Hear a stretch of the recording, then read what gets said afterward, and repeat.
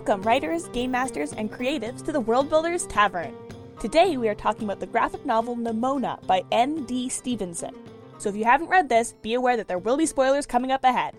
I'm Emma, your friendly barkeep, along with Allison. Hi. And Christiana. Hello. And we are so happy to have you here today. Cheers. Cheers. Cheers. Nimona is a fantasy graphic novel by N.D. Stevenson, an American cartoonist. The story follows Nimona, a shapeshifter, who joins the villain, Ballister Blackheart, in his plans to destroy the over-controlling Institute. Blackheart tries to operate under his code of ethics, while Nimona has no problem with killing. The setting mixes magic and technology, and the art style is whimsical and gorgeous. Let's dive right into it.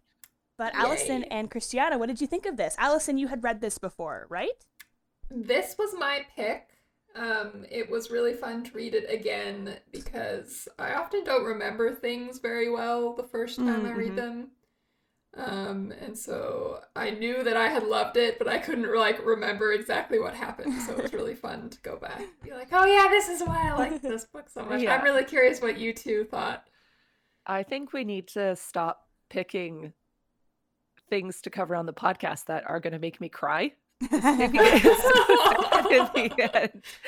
so sad. And I was like, why do we keep doing this to ourselves? Why are we picking the saddest things? But I really they're loved so it. good. Yeah, that's it. I Yeah, loved it. And I love the art style too. I'm Yes. obsessed with that art style. Yeah, it was really fun. Yeah, no, I thought it was great. I think it's divided into little chapters of a few pages each, and after the first, I think it was the first or second chapter already, I was like, okay, I love this. I want to keep going, which is exactly what you want to do with the beginning of your book. Exactly. Yeah, I loved the art style, and I really liked the typeface. There's a comic book word for that. What's the graphic novel word? The Font? Lettering. Oh, okay. That's the one. It looks like it's handwritten. It does. I'm not sure if it actually is. I think it might be. And so that I found that really neat. That's a lot of work. Yes. That is, yeah. And I feel like that's not, I don't know a ton about graphic novel creation, but I know that that's not like the norm to hand letter, and I think it's kind of a no-no probably, like you usually use fonts and stuff like that, but I don't know if it's a no-no, but I think it's not done that often because it is a ton of work. Yeah. Because if you find a typo and stuff, then you can't just go in and erase it and type it back in. You have to actually rewrite it. Yeah. Ton of work. But yeah, it really works, especially with the art style. It's works perfect. Really well. Yeah. Is there anything else that we want to talk about with the art style in terms of world building?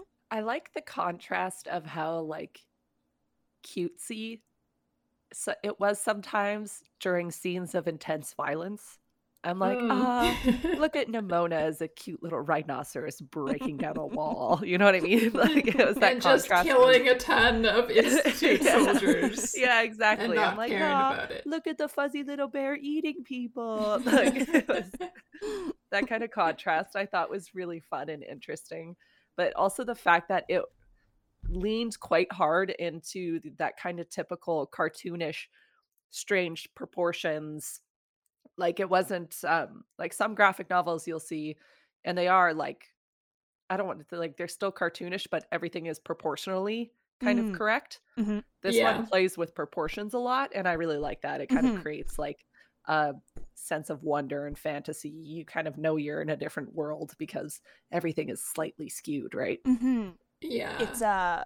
It's a more cartoony art style rather than a gritty, realistic art style, and that really worked for the story, because if you'd had a really gritty, realistic art style, it just wouldn't have gone with the story. Yeah, this story is weirdly funny and serious at the same time, and you can't really have that juxtaposition with a serious art style. I think the art style really contributes to that. So I had said after the first chapter I was hooked, and for some reason this is so dumb, but one of the things that I loved was right at the beginning, Nimona is showing Ballister Blackheart her shape-shifting abilities, and she turns into a shark, I was, oh my god, I knew you were going to say that. I was thinking the exact same scene. And Okay, the sorry. shark has boobs because she Yes. does. Just for some reason, just like the visual of a shark with boobs is just like, this is so funny. It shows her character. It just was like, Yep. and you can't do. I mean, you maybe could do that with a gritty art style, but it just wouldn't really have landed. It wouldn't have been the same. So definitely for world building, like if you're gonna do something visually, having a visual style that matches the tone of your story, I think is super important. Yeah. One of the other things I loved about this story is the disability wrap. Mm-hmm. So good. There are two ways of handling disability in a fantasy novel, and one is to kind of create a society where people having problems with disability doesn't exist. Like, we have a better society where they're just equal, and that's not a power imbalance. And then you can reflect our world a little more in your fantasy society, and there is a power imbalance. And this novel reflects our world in that disability obviously isn't accepted because Blackheart gets shoved out of the Institute when he loses his arm. He's no longer a knight or whatever. I can't remember if knight is the term. Yeah, it was knight. And villains having a disability is a really common trope, particularly like physical disabilities that make them look eviler or that make them look scarier. And it's not the greatest trope just because it's so common and it really like contributes to villainizing people with disability. And so this story plays with that concept really well because Blackheart isn't actually a villain.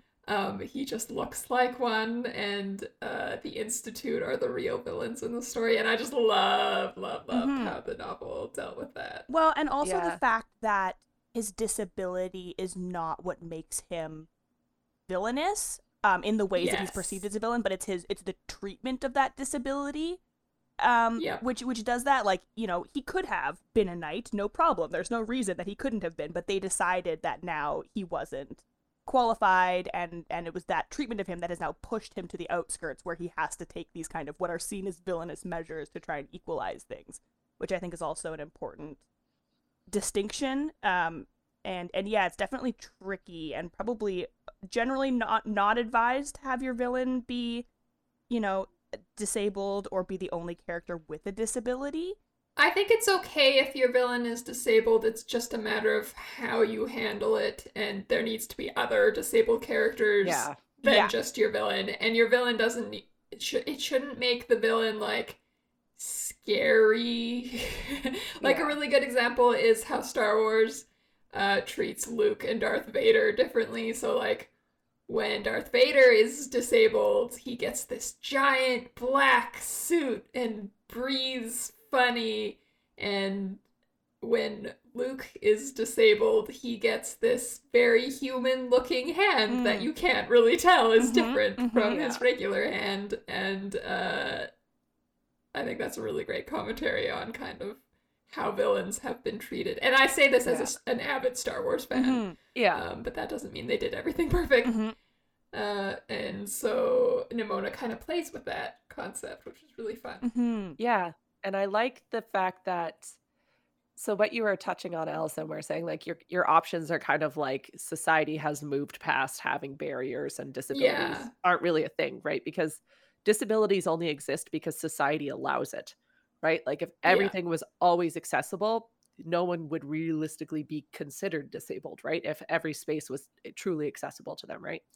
And I think that it makes the Institute even more evil that they live in this world with all of this magic and all of this technology, and they could remove all of these barriers. It's not even like well, there's only so much physically we can do. It's like no, we could do all of it, but we're choosing not to. Instead, we're going to kick you out. You know what I mean? That to me, I was like, oh, evil Institute. Yes. I also loved the romance between Blackheart and what's the hero's name? Gil something. Golden Lion. There we go. I was like, Gold something. Something flourishy and obviously good character. Yeah. I thought that was lovely. They obviously had enemies to lovers trope. Yep. Yes. And that's kind of what this is, sort of like they were lovers before. Yeah. And then they're enemies, and then they kind Yeah. of become Maybe friends lovers again. again. Yeah. Lovers. Yeah, My and then friends I to just love lovers. that. Yeah. My one slight critique of that is, as a queer person, I'm so sick of, like, a lot of people call it queer baiting. I don't think that's necessarily what's happening here. But the concept of, like, hinting at the idea that your character is gay, but never actually confirming it. Because then gay Right. people, Yeah, like, yeah. and so my one little thing with it was, like, in the epilogue, I was like, kiss each other, confirm it in some way. I need confirmation. Like, Yes. Yeah. that's be my more. one little thing. If you're gonna, Did they kiss in the end or no? No, they hold No. hands. No. Okay. Which Yeah. is Yeah, it was. well, or they have their arms around each other, so it's a little bit Yeah. more, but like it's still. It could have been more overt. I mean, I do feel like it was pretty obvious, but I I feel also like so agree too, with but Christiana yeah. that it could have been more. Yeah, I it's think- still in I that think like if you're gonna have queer characters, like, don't be afraid to say the word queer. You know what I Yeah. mean? Or like, be like, Yeah. I am gay. I am in love with a man. And then like I don't care if you beat me over the head with it. I'm still going to be really pumped to see my community represented, right? yes, yeah, and oftentimes that's kind of done to get it past censors or like I'm thinking Yeah. of the sort of the in Legend of Korra at the very end where the two female love interests kind of hold hands and turn towards each other but don't quite kiss, and it's like that's the only way that they were allowed to get it aired. So Oh, and Yeah. people complained. Yeah, about oh, yeah, that people were and still very really upset mad. about it. It's like, So Come on, people. yeah, it's also of that, like, we're still in that, unfortunately, society Yeah. still seems to be in that transitional place where it's like we want more Yeah. representation, but a lot of people who control the strings of what's allowed to get made get to dictate how much of that is allowed to be seen. So, but I do think it's getting better. Yes. Like, I see that all the time Yeah. on, like, literary agents' wish list. This was published in 2015. Yeah, that's kind of, this So- probably would have been Maybe on the fairly cusp solid of that representation change. in 2015. kind of Yeah. thing, yeah. yeah, but definitely if and for sure if if there is none, like if you're self-publishing, if it's something where you are in control, like definitely don't be Yeah. afraid to say Don't be gay. afraid to show it. Yeah. Yeah. Don't be afraid to say I'm gay. just You can looking at the front and I see it says typography by Aaron Fitzsimmons, and now I'm wondering if that is. They use the word typography, so maybe it is just a font. It could be. It That's could be cool. also, how you do like you change your handwriting into a font, so it could be Yep. that it Oh, was yeah. handwritten and then they made it Either way, anyway. great. that's But anyway, aside, but- a great choice of font to go Yes. whatever the way it was done. Yes. Something else I loved about Nimona was the villain versus the hero and who's really the villain. I think it's neat to think about what actually makes somebody a villain, because it's obviously not calling themselves one, because Yeah. Blackheart is obviously the hero, and the Institute are kind of the evil ones, but they appear as good to the public, and the public is really outraged when they find out that the Institute has been doing all this terrible stuff. But I'm curious what you guys think about Nimona. Do you think she's a villain? Yeah, that's a tough one, because I think a lot of the time, I guess it's kind of like morally gray characters, right? They sometimes do good things, they sometimes do bad things, but what makes a Yeah. protagonist a hero in my mind when I'm consuming media is what their end goal is. Like I'm okay with a hero killing a bunch of people if it means liberating society. And I don't care if a villain is super helpful and kind if their goal is to oppress a group of people. You know what I mean? Like that's what makes them evil. It's not because they're a vegetarian and they have 50 pet cats. You know what I mean? Like, Yeah. I think it's kind of that end goal, but I feel like I'm not 100% certain what Nimona's end goal was here. Yeah, I'm not sure either, because she seems very mad. She's very angry Yeah. about society and unfairness. Like, well, this isn't okay. Look at the Institute. They're doing all these horrible things. But then she's also like, you need to rule, Blackheart. Like, let's take over the world together. Yeah. And so I'm not sure. I don't know if I would call her a hero or a villain. It's hard to say. I feel like her character is just very immature, which I think is contrasted. Yeah. Like and I think one of the sad things is that, you know, she and Blackheart do part ways at the end, which is tragic not only because we like the two characters together, but also because now I kind of wonder how Nimona's story is going to go without having that sort of more mature influence, because I could see her becoming a complete supervillain, you know, if she gives it, if she, you know, nurtures that part of herself, but she could also, you know, learn compassion and empathy and grace and that sort of thing if given the opportunity. So I think we're kind of seeing the contrast of the mature villain, quote unquote, you know, the mature person fighting for justice, which is Blackheart, and then sort of the immature person doing that, which is Nimona. Yeah. And it kind of comes from their motivations too, right? Like, Blackheart is doing this because he sees injustice. He has experienced injustice and he wants to fix that. Nimona is doing it because she's been wronged and she's pissed about it. You know what I mean? Like, there's like a different kind of, there's a different, even if they have the same goal to bring down the institution, they're coming at it from very, very different perspectives. One is about justice, one is about revenge. And those are two very different, that can cause you to act in very different ways. It's interesting that their backstories are a bit similar, though. Like, they've both been mistreated badly, and they've responded to it differently.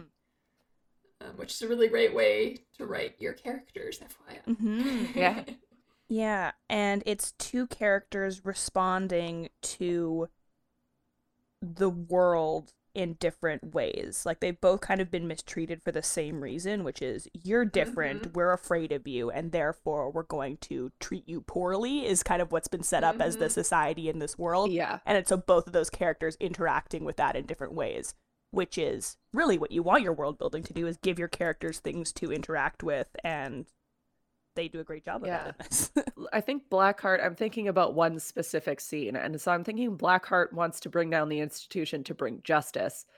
Nimona wants to bring down the institution because she doesn't want to get hurt again. And why she turns and attacks Blackheart in the end is because she said there's only one person left who could hurt me. And I don't think she meant that in a I'm scared you're going to shoot me way. I think she meant that in a I'm scared you're going to leave me way. Yep. Yeah, like she's her parents afraid. did, and she's afraid, so she's like scared and lashing out.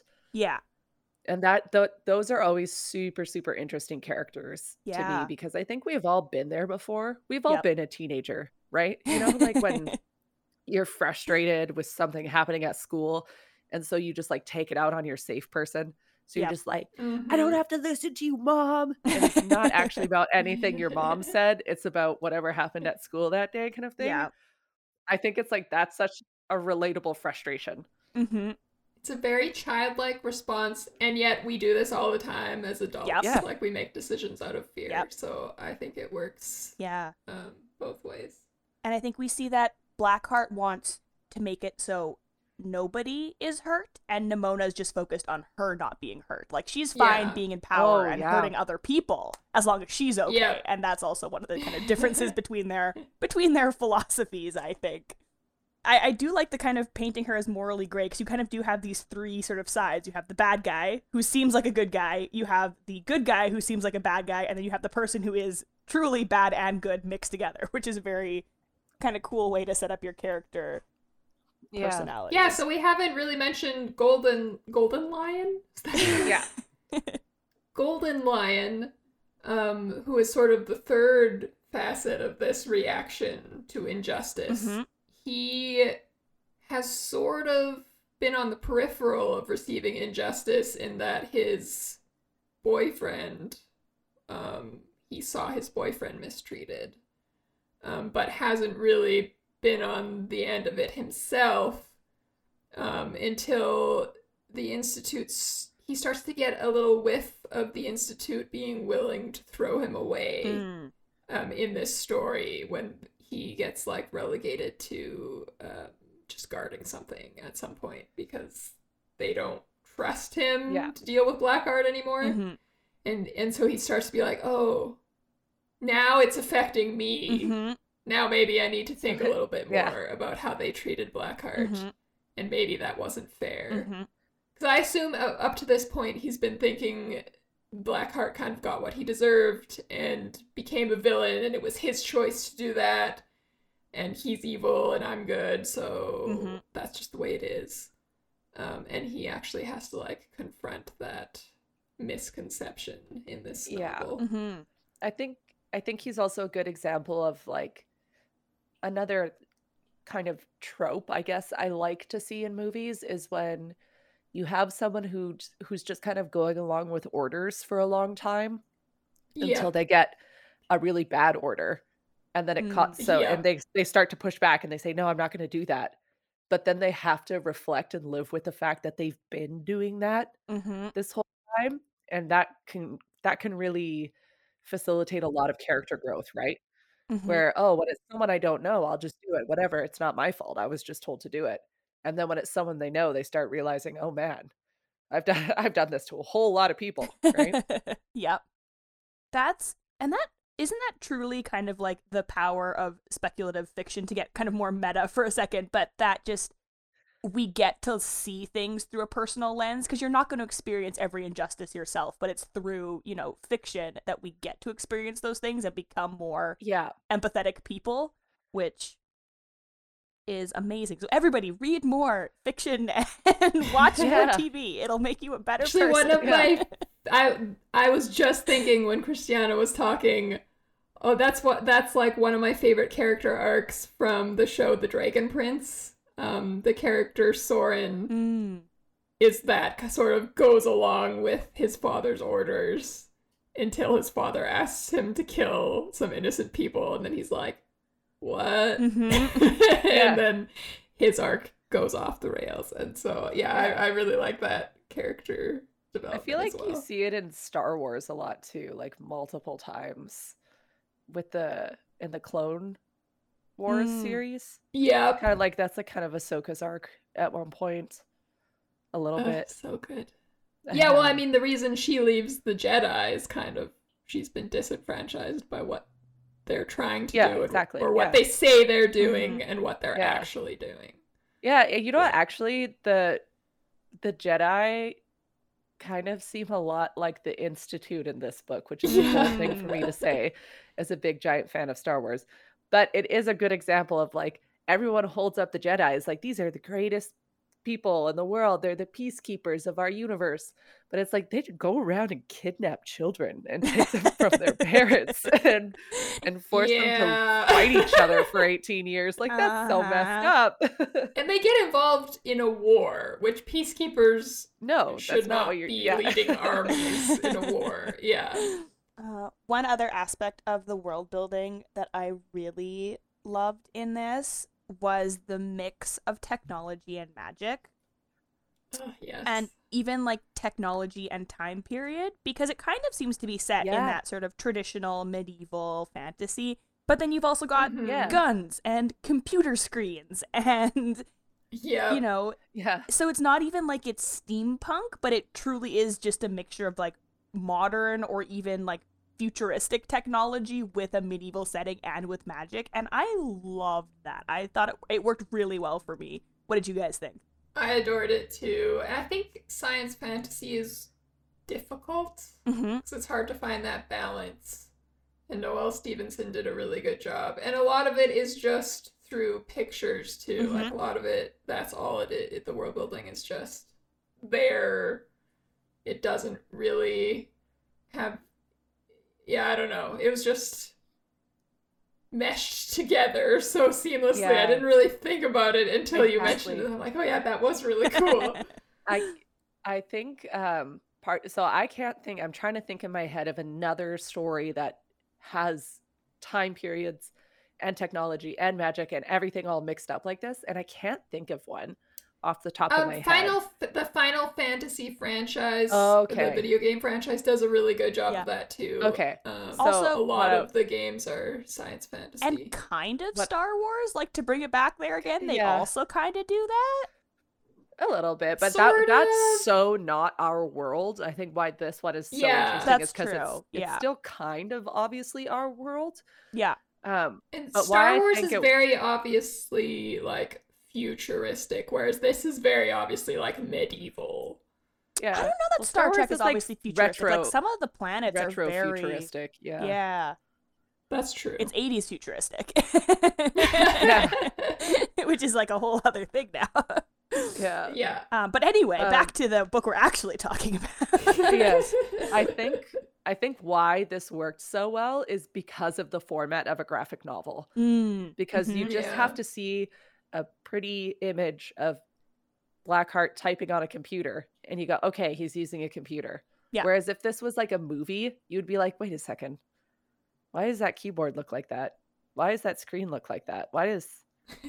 How did they have this? Where are the power outlets? I don't see any power outlets in this. You know what I mean? Like, Yeah. if you, I mean, I think it could work in a movie, and I think it it could. has. I'm sure It there would are just be- science fantasy. I think it would just be harder. Yes. Whereas in a graphic Yeah. novel, you're kind of, since you're only seeing little snapshots of it, and it moves so fast, and dialogue and stuff tends to move so fast in graphic novels, you don't have like as much time to start picking it apart, being like, wait a second, how would that Yeah. work, right? You're staring at the scene for 10 seconds instead of like 5 minutes, and then Yeah, exactly.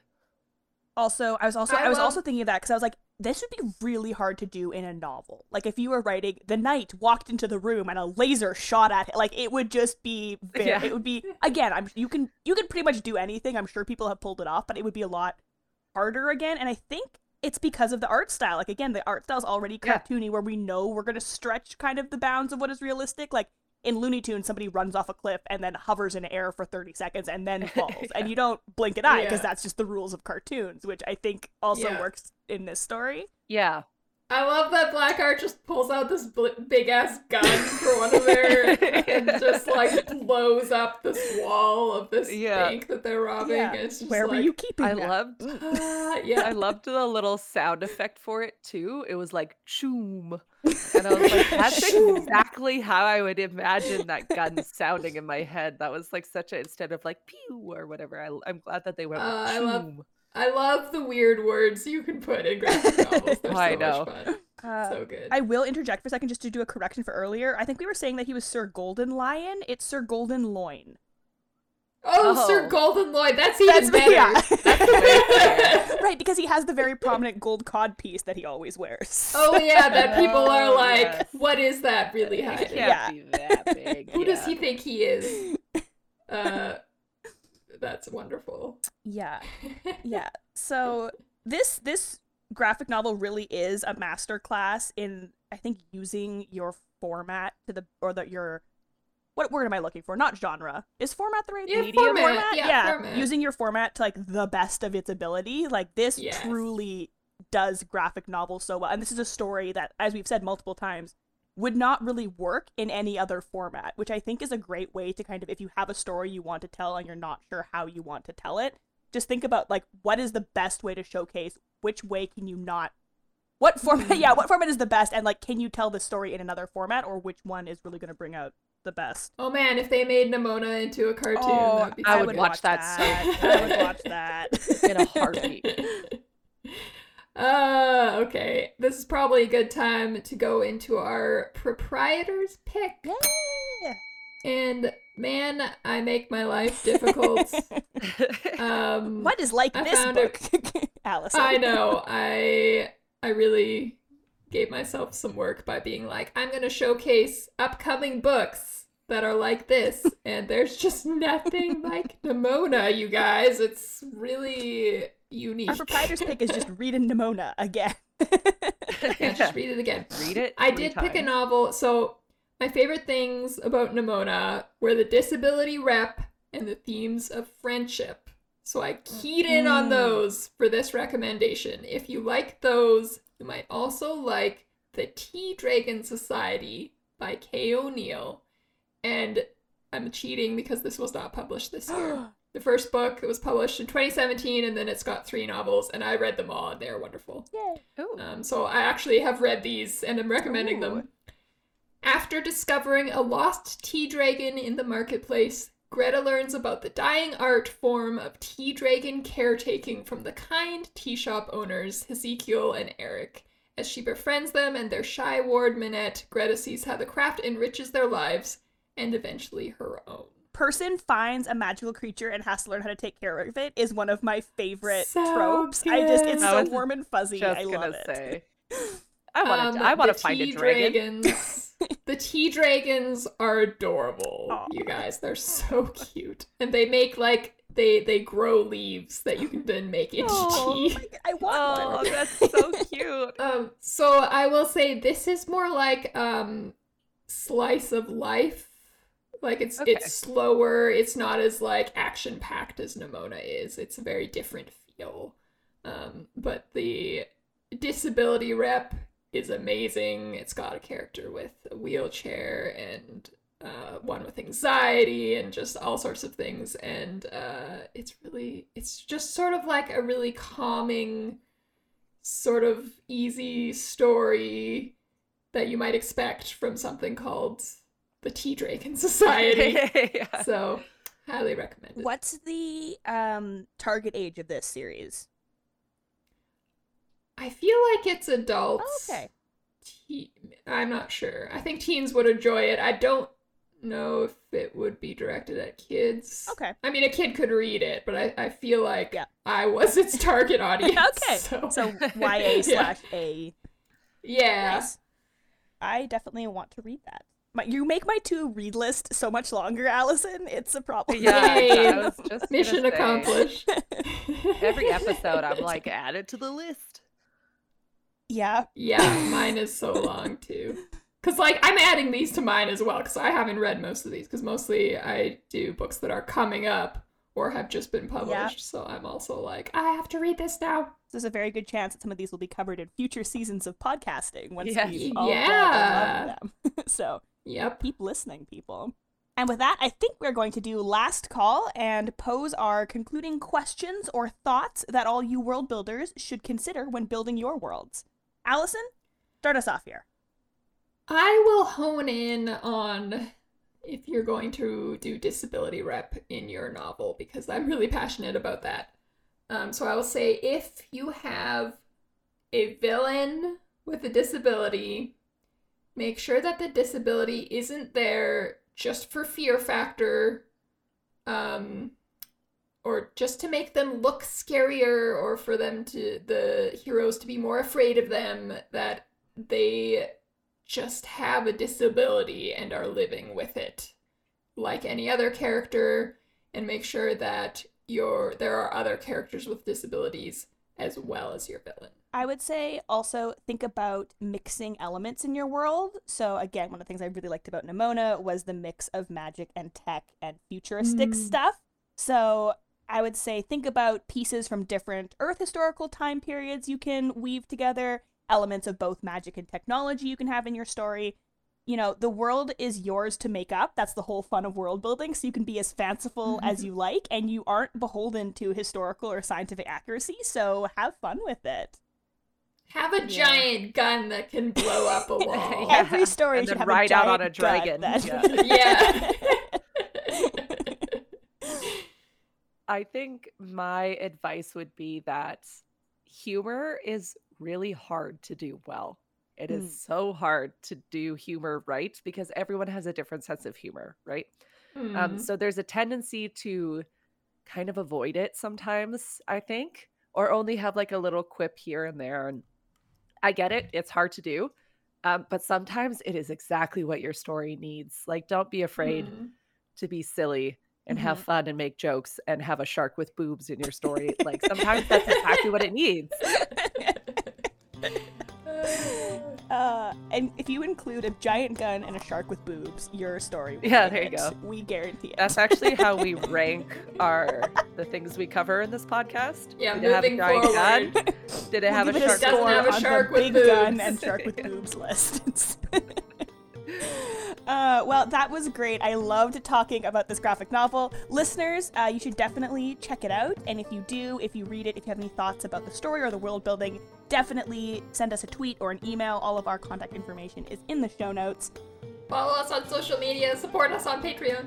And for now, that's closing time. Thank you so much for joining us at the tavern. We hope to serve you here again soon. Now scram. Get out. Bye.